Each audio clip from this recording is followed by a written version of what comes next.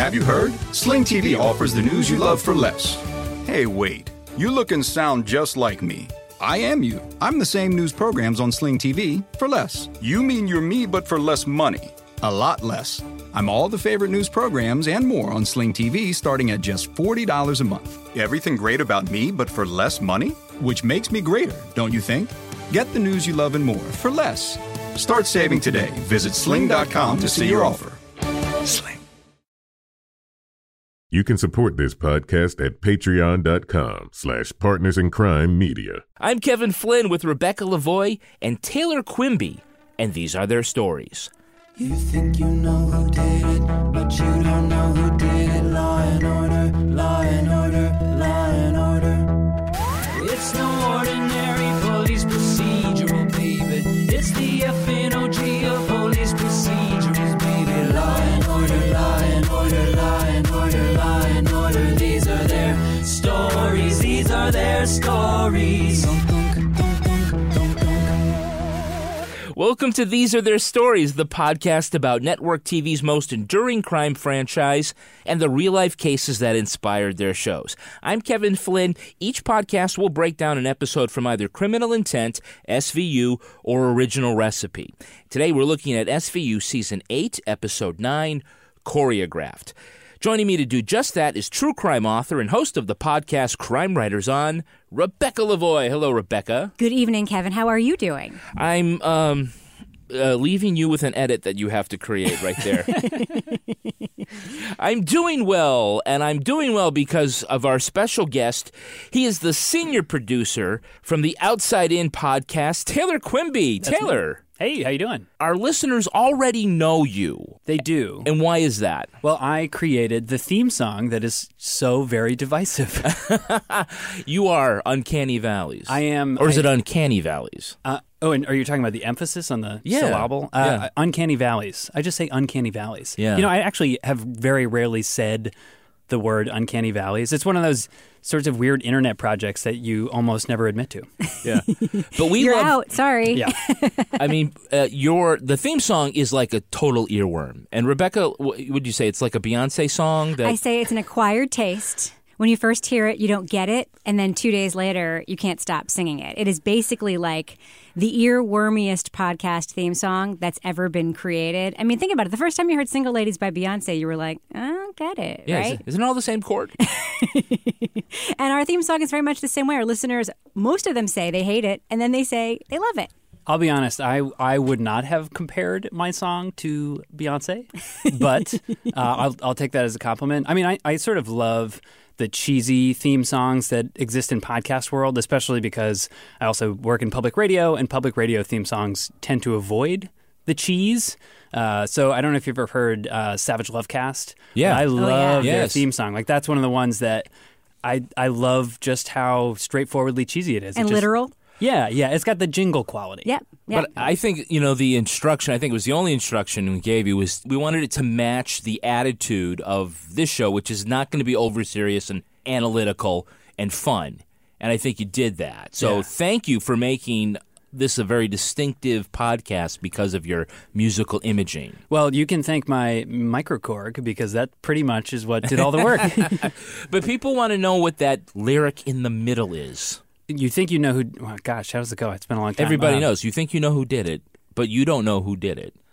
Law and Order. Law and Order. Yeah. Law and Order. It's no ordinary that's it. police procedural, baby. It's the FNOG of police procedurals. And a lot of people think effigy is what one of the tweets or that we got about epitome. it. We hear that a lot. Yeah. And then people go, what is OG? And then I realize how very, very white our audience is. Wow. There are people who don't know the phrase OG.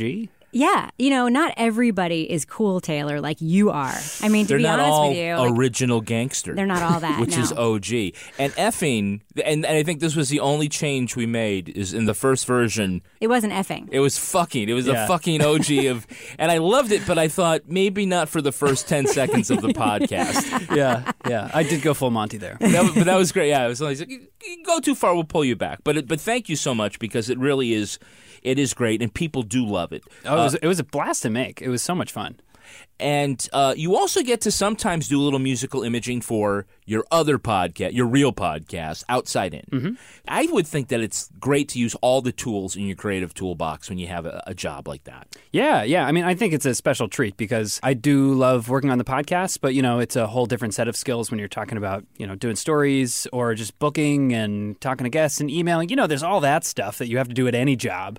And it's really nice that occasionally I get to come into a studio with my guitar and whatever else and just goof off for a couple hours and then see what I come out with afterwards. And you were named, Best Podcast by Outside Magazine? Yep. That's right. And Runner's World. And Runner's World, yeah. So congratulations. Well, thank you very much. You must be doing something right. I hope so. I think, we're doing the podcast thing. Everybody's doing it. All the cool kids. Yeah. All the cool kids. Some of them are actually doing it in radio stations and not in a closet in their basement like we are. Some people have some resources. Yeah. Some people can give out tote bags. We can just give out little copies of our outtakes. You can Instagram money. Photos of tote bags. You could just watch your breath condense on the ceiling. Exactly. Of all the franchises, do you have a favorite Law & Order team? Favorite Law & Order detective team?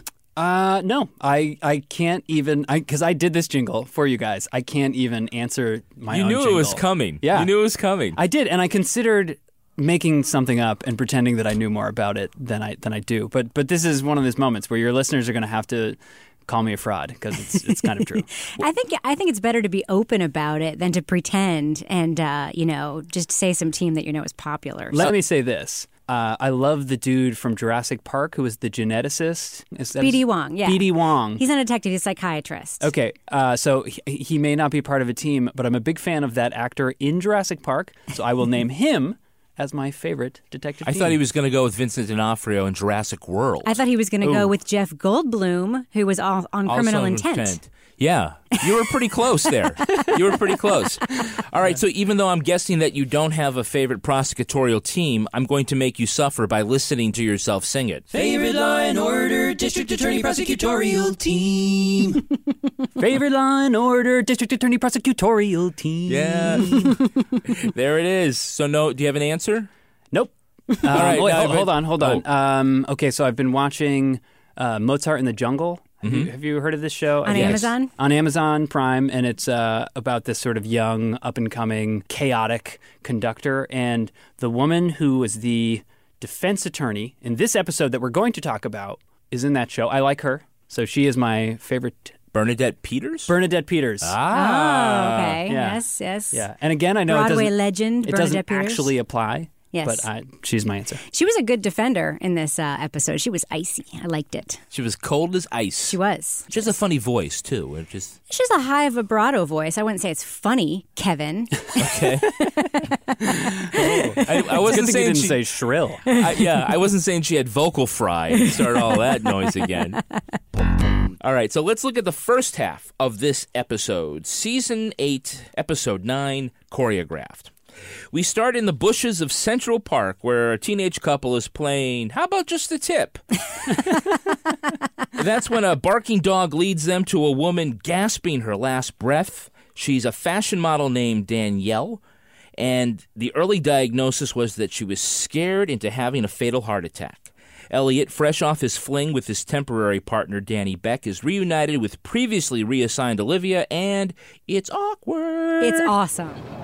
So why couldn't Danny cut it? Couldn't deal with the victims. But you liked working with her. She didn't have to handle me. How'd you like working alone? I didn't. Elliot tracks a homeless witness who can't talk, leading him into the weirdest game of Pictionary ever on network television. And that leads them to a guy who had his arm broken by the victim's husband, Wesley. He's a choreographer for a dance troupe. Elliot and Olivia check with his friends Glenn and Naomi. Tech geek Glenn reveals that Wesley was having an affair with one of his dancers. Meantime, Warner determines Danielle was poisoned with Dialdrin. When the detectives search Wesley's home, they find a hidden vial of Dialdrin and learn that Wesley's secret lover is actually Naomi. Ooh. Now, I just want to point out in the very first scene, that this dog comes through the bushes, and the girl literally says, "What is it, boy?" Like you're looking for Timmy. I know. It was funny about that young couple because it was like the fake out because you think that they're going to be the Vicks because, it was sexy times in the park. And there have been a lot of sexy times in the park opens to the show. The first of about 100 red herrings on this show. Yeah, well, and especially because the way that the shot is set up, it shows a pair of lips kissing a cheek. Or something. Yeah, and it's sort of like an unmoving cheek. And Very Dexter, right? Yeah, it's only about 2 seconds, but it's very uncomfortable. Teen sex is always uncomfortable. Here's a barking dog. Grab the leash and follow it. Because, wouldn't the dog attack somebody instead of, running for help? Yeah, it was funny because the barking dog interrupting the sex, the dog didn't seem friendly enough to want to grab its leash and go anywhere with it, right? Yeah. It was like Cujo popping out of the woods. It should have been smaller, like maybe an Australian Shepherd. Yeah. I think maybe they had the breed wrong. It didn't seem like a model's dog, that's for sure. And if you're going to do the Lassie thing, just get a collie. Just get a collie. Go full collie. Don't go half collie. Go full collie. So Elliot's homeless witness is a man who had been an attorney, who had a stroke and lost his speech and then lost everything else. Very sad. And they spent an hour with a dry erase board trying to get a description of Danielle's assailant. Rebecca, how would you rate the effectiveness of this detective technique? Well, I rank it Frankenstein, Tonto, and Tarzan, for one. Number two, if this man, who now can't speak or gesture with more than just, a lot of yelling, was an attorney, wouldn't you imagine he could type? Just saying.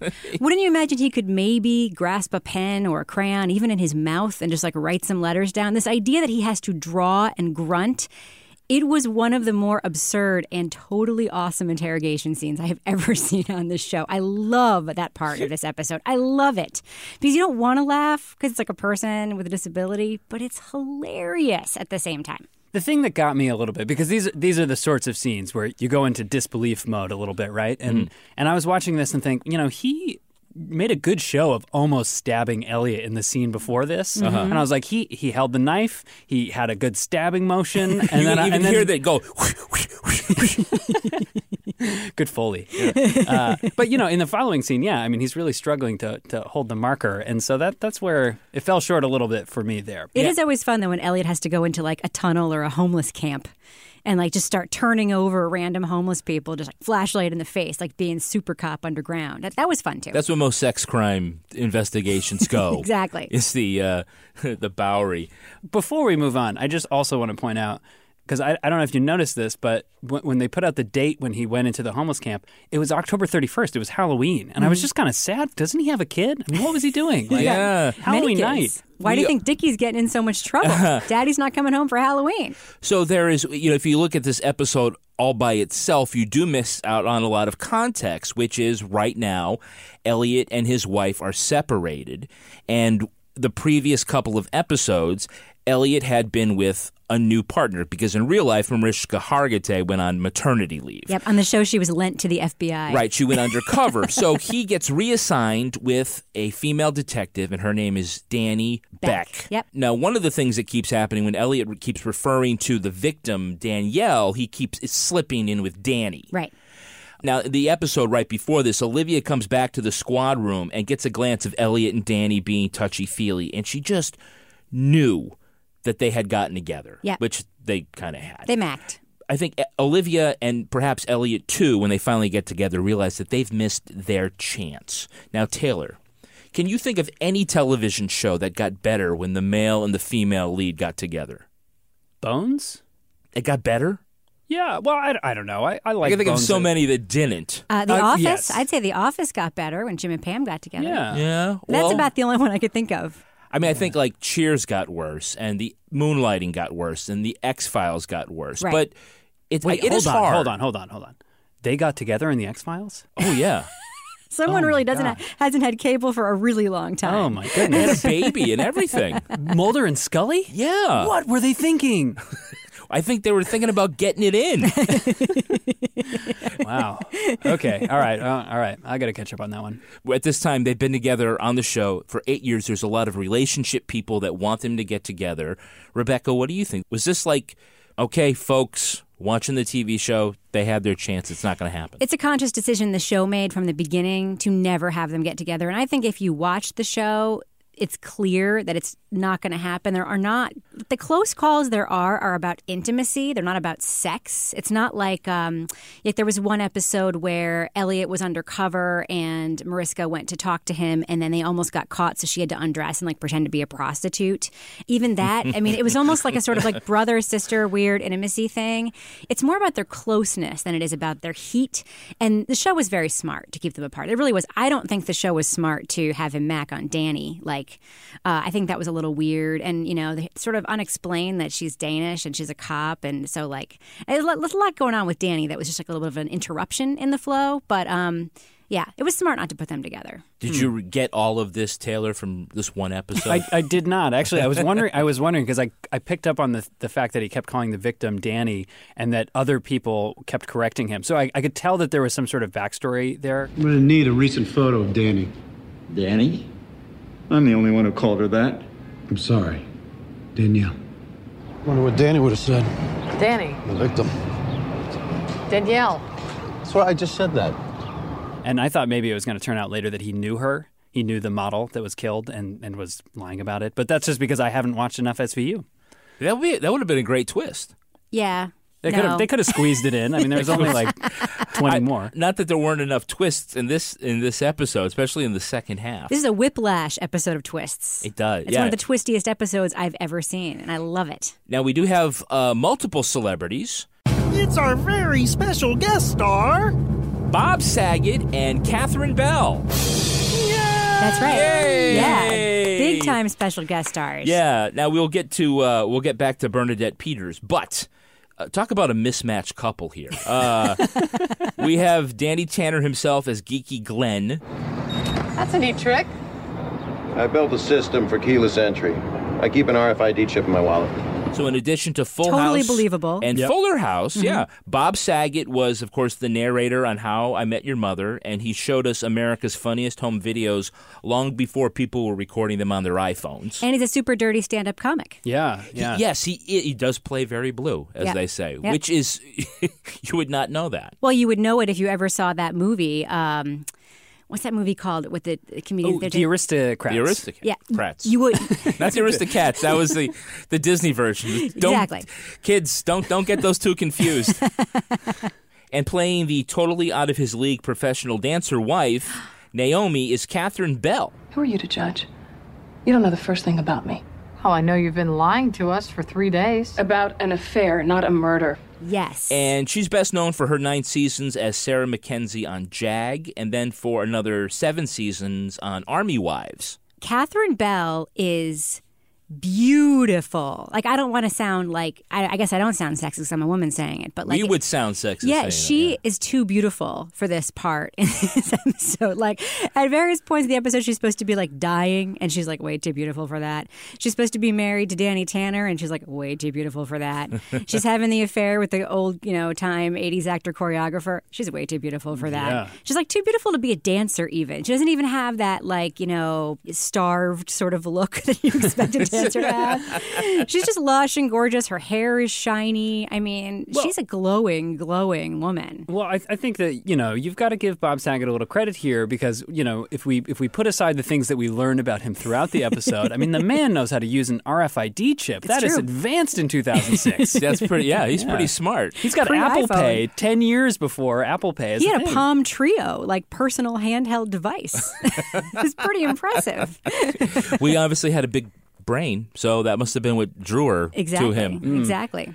And like you said, we also have to acknowledge Bernadette Peters as defense attorney Stella Danquist. And for all of the times that Law & Order has drawn upon Broadway stars because it's shot in New York, this is her only appearance on any Law & Order. Which is funny because she walks in the squad room and talks to them as if she's done other cases with them. They sort of have that familiarity. Have the repeat offender defense attorneys on these shows over and over again, and they sort of walk in and they pick up the conversation where they left it last time. This one felt that way, but this really is her only time on the show, right? Yeah. Yeah, it's so strange. The impression that I got was that she was a regular. They all know each other. I had a question when I was watching this, which was that you guys both do the crime stuff enough, and you're more soaked in the sort of law world than I am. So when she was saying that they didn't have a case because they had found this rare poison in the husband's circumstantial evidence trash can, yep. and she said circumstantial evidence. You got the dots, but you can't connect them. Sure I can. I've got the poison. You can't link the dieldrin to my client. It's circumstantial. Wife dead, rare poison found under husband's sink. I'll take that kind of circumstantial over 3 eyewitnesses any day. They all sort of looked like, she's right. We don't have a case. I was Wrong. thinking, that seems like a solid case to me. Yeah, and I'm really glad you brought that up because there is a problem with criminal procedural shows where they have made circumstantial evidence in a lexicon be like not strong evidence, and that's not true at all. All circumstantial evidence are the things that show you committed the crime, like you were there. That's circumstantial evidence. Like you had a motive. You went to the bank to get money right before someone handed money to the criminal. That's circumstantial. Like physical evidence is like DNA, blood, footprints, but circumstantial... You had a very rare poison hidden in your house that was used to kill your wife. Yeah. Completely circumstantial. Oh, we need to throw it away. Yeah, no, that was a total bullshit thing. That is way more than anybody would typically need to prosecute a case, and he did a really good job framing up that dude with the computer records and all that. He was a good frame up, more than enough that any prosecutor would need. And yes, you can be tried and convicted on circumstantial evidence alone. It happens all the time. Okay, good to know. We do have a Hey, It's That Guy. Hey, it's that guy. Can you name the actor who played Wesley Masoner? I can. You can. What's his name? His name is Chris Sarandon. He is best known for playing Prince Humperdinck in The Princess Bride. I went with her unless I was rehearsing. You're an actor? No. I run a dance company called Radialis. I'm the artistic director and choreographer. But he is in many in 80s, 90s, and aughts TV show, film. He is a classic, Hey, It's That guy. I almost saw it that whole time, and the little bit of dancer scruff is what threw me off his scent. Please consider me as an alternative to suicide. When you support us at Patreon at just $5, you will get exclusive content, like the Toby Balls Deep Dive Book Club, Laura's Rage Walk, the Crime Writers on After Show, and Married with Podcast with Rebecca and me. Start getting your exclusive perks for just $5. Join our own elite squad at patreon.com/Partners in Crime Media. That's patreon.com/Partners in Crime Media. Let's take a look at the second half of the episode. Benson and Stabler grill Wesley and Naomi, but can't put them at the scene of Danielle's death. Homeland Security finds records that Wesley bought Dieldrin on the black market, but he claims his credit card was stolen. Glenn comes to the police station where he confronts Naomi about her affair, and after he storms out, she faints just as gracefully and perfectly timed as a professional dancer would. Beautiful faint. Poisoned? No. She became septic due to an infection from a dirty needle. I excised this from her shoulder. I don't know what it is. That's an RFID chip, and I think we know who put it there. Naomi doesn't. I asked her. So whoever did this to her must have injected it while she was unconscious. High-tech way of keeping tabs on your cheating wife. Seems geeky Glenn inserted the chip to keep tabs on her comings and goings, or as in Stabler's words... This guy invented a hojack. He created a hojack. Trademark Stabler. When Glenn tells his wife in the hospital about why he put the microchip in, Naomi goes into a code blue, just as graceful and perfectly timed as a professional dancer would. While she's rushed to surgery, Glenn confesses to poisoning Danielle. Wesley confronts Glenn in the hallway, and they get into a fist fight. And for a nerd with glasses and in handcuffs, that guy can still throw a punch. He's tall, too. Yeah. He's a tall man. Naomi is on death's door because, due to a briefly mentioned pre-existing condition, her liver has failed.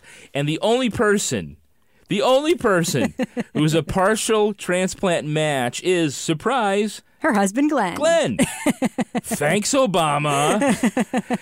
Well, the operation is a success. Glenn is wheeled off to jail, satisfied knowing that his love will survive. Okay. I wonder if they asked the homeless guy if he wasn't willing to maybe donate half his liver. He did, but he responded sounding like the town drunk from Blazing Saddles. He says the sheriff is near. I'm impressed at how many of the plot twists you covered in that summary, and yet you sort of skipped like a whole one. Which one? The one about how they had to go to the Department of Corrections to convince the guy to let Glenn out of jail to do the transplant, and it was like the dude from The Wire, and that was a super, maybe it's not going to happen twist. I don't have the manpower, and I don't have the bucks. Look, we will take full responsibility for transporting him and guarding him.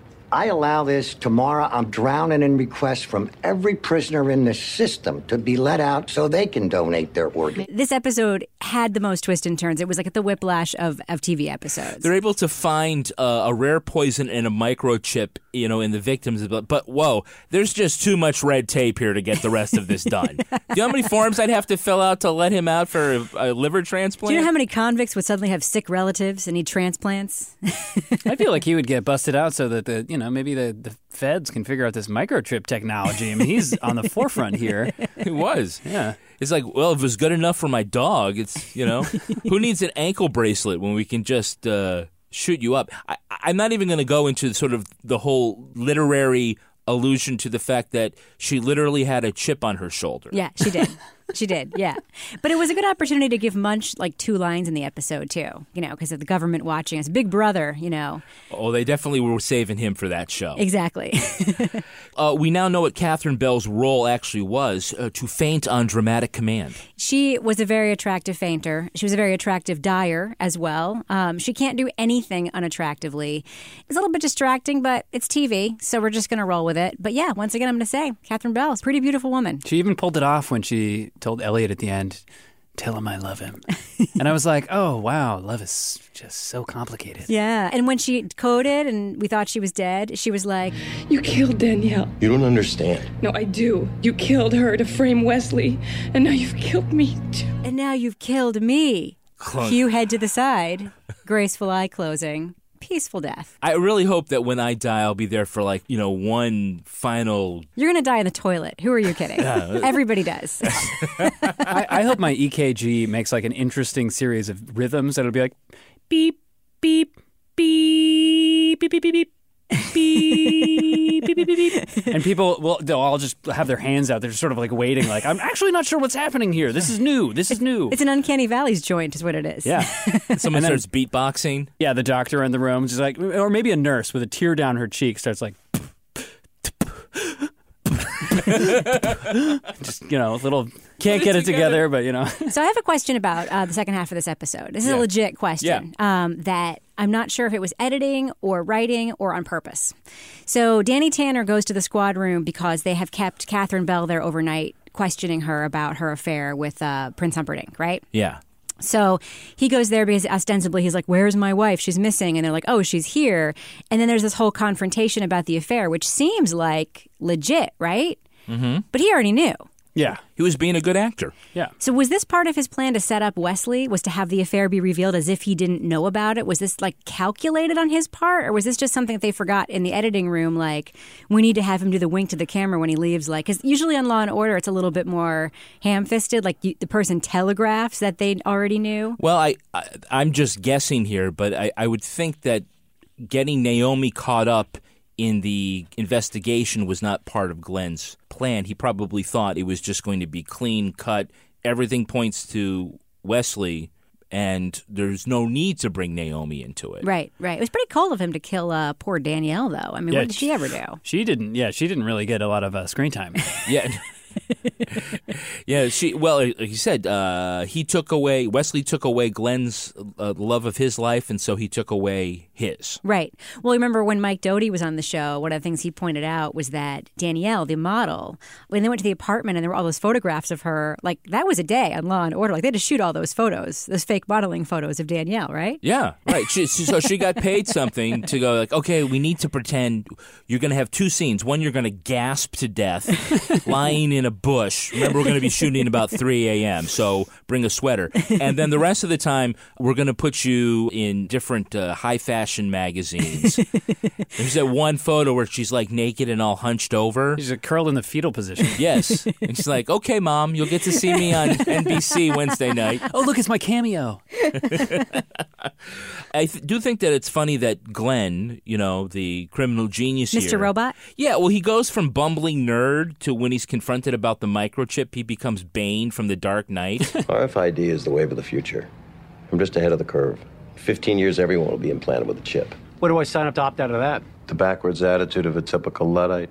You're not even capable of understanding this technology. Yes, because Elliot is a Luddite, and he'll never understand the wave of the future. That is RFID technology. Yeah.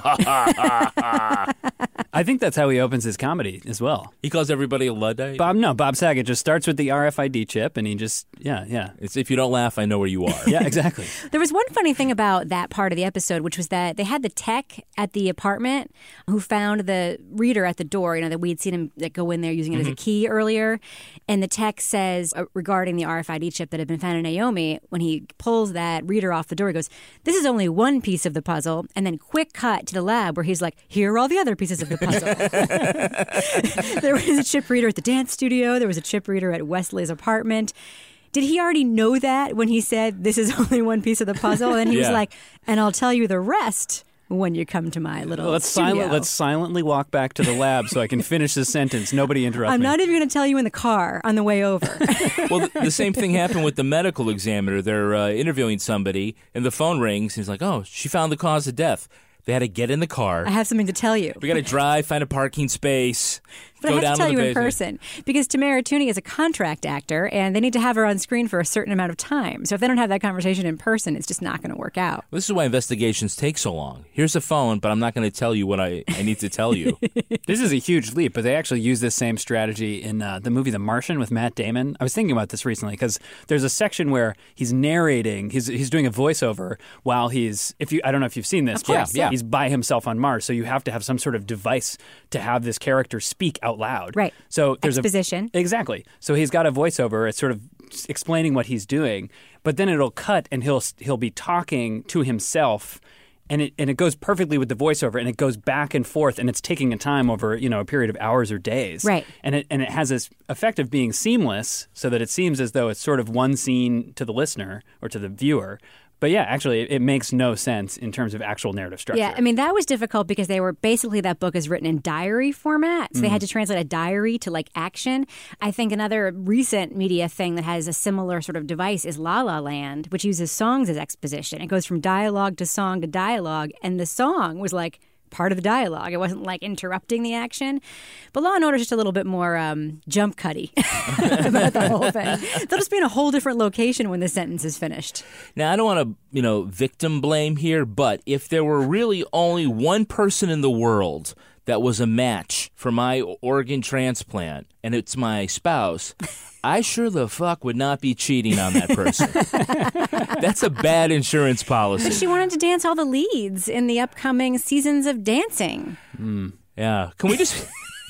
We need to have an organ transplant, but can we just wait until next season because the Nutcracker is coming out? Yeah, I have to say, between Danny Tanner and Prince Humperdinck, by the way, who was a little bit past his Prince Humperdinck prime in this episode. His dance company, from the 3 seconds that I saw of what they were doing on stage, needs a lot of work. And you studied modern dance in college, so you would know. I did. I thought they were doing the...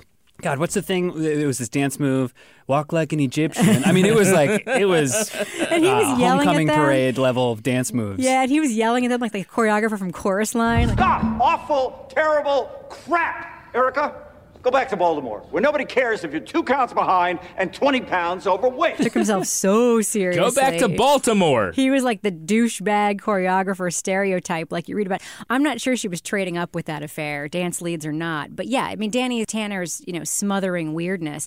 Although we didn't really see it. I mean, he did plant the chip in her when she was sleeping, at least. It's not like he was, telling her that he planted his chip in her. You say that like it's better. You say that like sleeping is... I mean, I don't know how he would do it while she was awake. Right, yeah. He's the super genius, but he doesn't know how to sterilize the needle. Right. By the way, how large does that needle have to be to put... I know the chip is small, like the size of a piece of rice, But it's still like a turkey baster, one of those flavor injectors. That it would have to be a big needle. Right, so you probably had to anesthetize her. Well, I put something in your tea. But I didn't think to put the needle in the boiling water as well. Yes. Even though it was right there. It must have hurt less than a flu shot, because I would definitely notice. You know, you get that sore arm. I mean, the next day she might have been like, gosh, what is going on? If I have an itchy leg in the middle of the night, I wake up. You know? Tea or not. It would have been funny if he left the Band-Aid with a little piece of gauze underneath. Another thing that sort of stretched credibility is that when they got him on the ropes and he was about to confess, or they thought they could get a confession from him, and they said, we'll let you see your wife after you tell us what you know. And then he's like, no, let me see her now and then I'll tell you everything. And they're like, all right, no problem. And they actually field trip. And what if, like, after he came out of the hospital room, he's like, yeah, forget it, I changed my mind, I'm not going to tell you anything. It wasn't exactly a great interrogation technique the two of them were doing there. I guess that was part of Olivia's rein-in, Stabler-in, right? I did like where it was kind of like, well, she's about to die, so it's either assault or murder. Depends on how fast you talk. So there is actually a classic scene at the end of this episode. And after all this simmering hostility between them, Benson and Stabler get into the elevator. You know, we've been partners all these years. I don't even know your blood type. A positive. How about that? Me too. And he says to her, I'd give you a kidney. I'd give you a kidney. And she says, not if I gave you mine first. And an ethics question. An ethics question. First of all, can I accept that kidney? Can we swap kidneys? But I think that this is sort of the signal that, okay, Elliot has had his fling, his romance, and it wasn't Olivia, and this is the writer saying it's never going to be. This was a makeup scene. It was a friend zone, partner to partner, heart to heart. It was really nice and lovely. It was designed for the fans, I know, to sort of show that they were back. But still, Dickie's getting into fights, so Elliot's not all the way back yet, you know? I mean, that's a whole other thing that happened in the episode that we didn't talk about, was his estranged phone calls from Dickie's school and the acting out around his divorce. So he's still kind of reeling from that. Well, maybe he should have showed up to Halloween. Maybe he waited until after trick-or-treating. Now, Taylor, you and I have worked together for a long time. Mm-hmm. And, for a long time, we worked, right next to each other. We used to work on the same show together. Yeah. And, we were really, really tight. And I'm not sure about the kidney thing, though. I'm not going to lie. No. I mean, there's a part of me that, I'd like to think that maybe I'd give a kidney to someone. In general. But I just feel like committing when you don't need to, it seems like a big leap. It reminded... Taylor, remember we were in that elevator and you talked about the kidney? Well, I'm going to have to take you up on that. Is that offer still good? It's like when I don't know if this happened to anybody else, but I feel like it's a common experience. But at some point, I had a friend, and this is in high school, way back when, and things got kind of close, and then there was sort of a short period of dating, and then it became clear that we were better off as friends. But we made that weird, if in 20 or 30 years neither of us are married, we'll get back together sort of thing. How'd that work out? Clock's ticking. Yeah, it feels like a long time ago now, but that's the impression that I sort of got from that elevator scene. So after the surgery, and now Catherine Bell's character Naomi is free to date Wesley, Wesley's nowhere to be found. He does the fadeaway. Classic ghosting. Kind of makes you wonder why he was in the hospital earlier to get into the fight with Bob Saget, does it not? He just wanted to take a swing at a guy in glasses? I think he wanted to take a swing at a guy in glasses. He certainly did not want to visit his girlfriend because, by the way, he is now free as well. Taylor, you would bring flowers, though, right? To the hospital? To the hospital to visit your lover who just had an organ transplant. Even if you were playing or something. You'd bring a card. God, would I? I don't know. I mean... Taylor's weird. Yeah.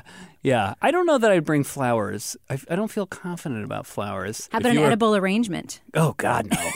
What if you were a choreographer? What edible arrangements, 10% of the fruit is worth eating. It's like when you get a fruit salad at a diner, and it's just a bunch of melon. Yeah, although the more expensive edible arrangements are not there are tiers of edible arrangements. They're not all the same. Oh, well, I guess you I've got only some cheap-ass edible ones. arrangements, yeah. You know what would be really cruel after she had a liver transplant to bring her a whole bunch of grapefruit. That's right. Why is that, Kevin? Because it counteracts the anti-rejection drugs. Yeah, That's it right. promotes rejection of the organ. Wow, this is like a medical. It's turning into a medical advice show. Well, maybe that would have been a good plan.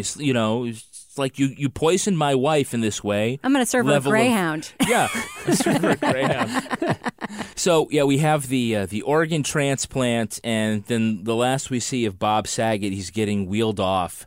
I was just really hoping that they'd wheel him off, and then you hear him say, "And that's how I met your mother."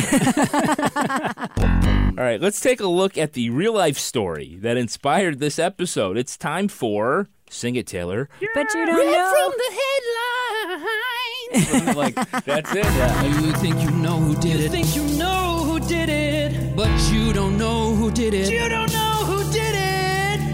Rip from the headlines. Although not based on any actual crime, this episode loosely takes some inspiration from the story of a couple who had RFID chips implanted in their bodies. In 2005, Amal Grafstra had a friend who was a surgeon implant the rice-sized device in his hand, becoming the first known person to independently have such a chip implanted. As the owner of a mobile technology company, Grafstra envisioned many practical uses for this device. He used his RFID chip to open his front door, to get into his computer, and to unlock his car. He even wrote a book outlining different ways the technology could be used around the house. After seeing how useful it was, his girlfriend, Jennifer Tomlin, also got an implant. Their unusual relationship was profiled in the New York Times. It's unclear if the couple is still together, but the controversy continues as certain high-tech companies have made employees get chip implants as an industrial security measure. Shut up. No. What? Obviously not public radio. No. Now some people you could just use, the key card in your wallet. But yeah, there are like some really high-end black water type stuff. Is that the end of that? Yeah, that's crazy. Because I was thinking this whole time that remember the Zoom MP3 player? Mm-hmm. And remember the first cell phone that was that giant brick? There's always some early iteration of some shit that doesn't work out, and then later someone makes the better one. Like the iPhone is this RFID thing, right? The Find My, it's everyone has their iPhone on them right now, and you just put a bug on someone's iPhone or track my iPhone or whatever, and you could find out exactly where your husband or wife or kids are or whatever. And this was the early iteration of that, the pre-iPhone iteration, right? Yeah. So you're telling me that someone is still using those fucking RFID chips to track people? So it is the same thing. I think this is a case in which actually the technology hasn't changed all that much. It's a matter of security and encryption and that kind of thing. I mean, I'm sort of talking out of my ass here, but that's what the show's all about, Taylor. You're not. I mean, other than the fact that it was a chip that's implanted in your body. Munch goes on this Big Brother conspiracy rant about Big Brother watching, and 10 years later, he is right, because we have devices on ourselves that aren't implanted in our bodies, but they keep track of where we've been and who we've been in touch with, and they can be used by our loved ones against us. Good luck with that. Yeah. These days, all you need is your Find My iPhone. I mean, if you want to talk about controlling crazy town spouses, I mean, I think there's a lot more avenues to be a creep. What then, secretly performing surgery on them in the middle of the night? Yeah, I don't think you would need a giant syringe anymore. Yeah, you just put a little app on her iPhone and know exactly where she was all the time. Yeah, no, I'm amazed by the corporate angle. That's really interesting, actually. So, Rebecca, does this mean we're not going to get matching microchips? I would get a matching microchip with you if you would agree in writing to give me a kidney if I needed one. You should do this whole thing in the elevator, by the way. That's right. Well, that's going to do it for us. I want to thank our very special guest, Taylor Quimby. Taylor, where can our listeners follow you? You can follow me on Twitter at TaylorQuimby1, and I also have a SoundCloud, but there's not a lot going on there. So it's soundcloud.com/Taylor-Quimby, and there's other. Frankly, I have music all over the internet that you're better off not hearing. Is it implanted with an RFID chip so we can find it? No, thank goodness. Well, I hope our theme song's on there too. People want to make it their ringtone. You could make at least 57 cents, I think, if you did that. Rebecca, how can our listeners follow you? You can find me on Twitter and Instagram at Reb Lavoie. And you can track me on Twitter at Kevin P. Flynn. You can also tweet to us at Law and Order Pod. Our newsreader was Cy Frater. Our theme music was composed and performed by Taylor Quimby. Uncanny Valleys and Taylor Quimby. Line editing by Henry Lavoie, content assistance from Travis Roy. If you enjoyed this podcast, then leave a review on iTunes. It helps others discover this program just like you did. All clips in this podcast were used in compliance with U.S. Copyrights Act fair use exemption for criticism and commentary. Special thanks to the elite squad of the Law & Order Wiki community for preserving the evidence. If you want to know what episodes we'll be talking about in upcoming shows, go to lawandorderpodcast.com. These Other Stories was recorded in Square Egg Studio and is a production of Partners in Crime Media.